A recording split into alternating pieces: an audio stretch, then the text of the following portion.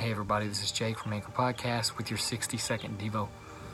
Matthew 21:14 says, "Then the blind and the lame came to him at the temple, and he healed them." Talking about Jesus. Right before that in the chapter, we see one of the most renowned stories in the Gospels where Jesus is driving out people using his temple as a buying and selling system, as a way to profit and to get ahead.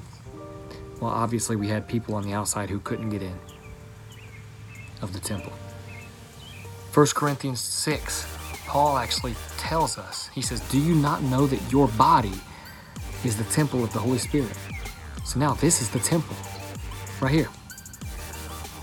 So my question to you is, what does Jesus need to drive out of us, need to drive out of you, need to drive out of me in order to make room for his grace and his love for other people?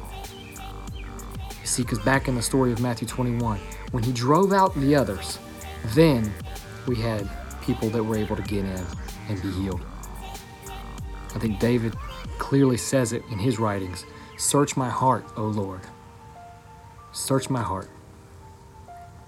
So I'm praying tonight that Jesus would search my heart and he would begin to drive some things out of me so that he could make room for his love for other people.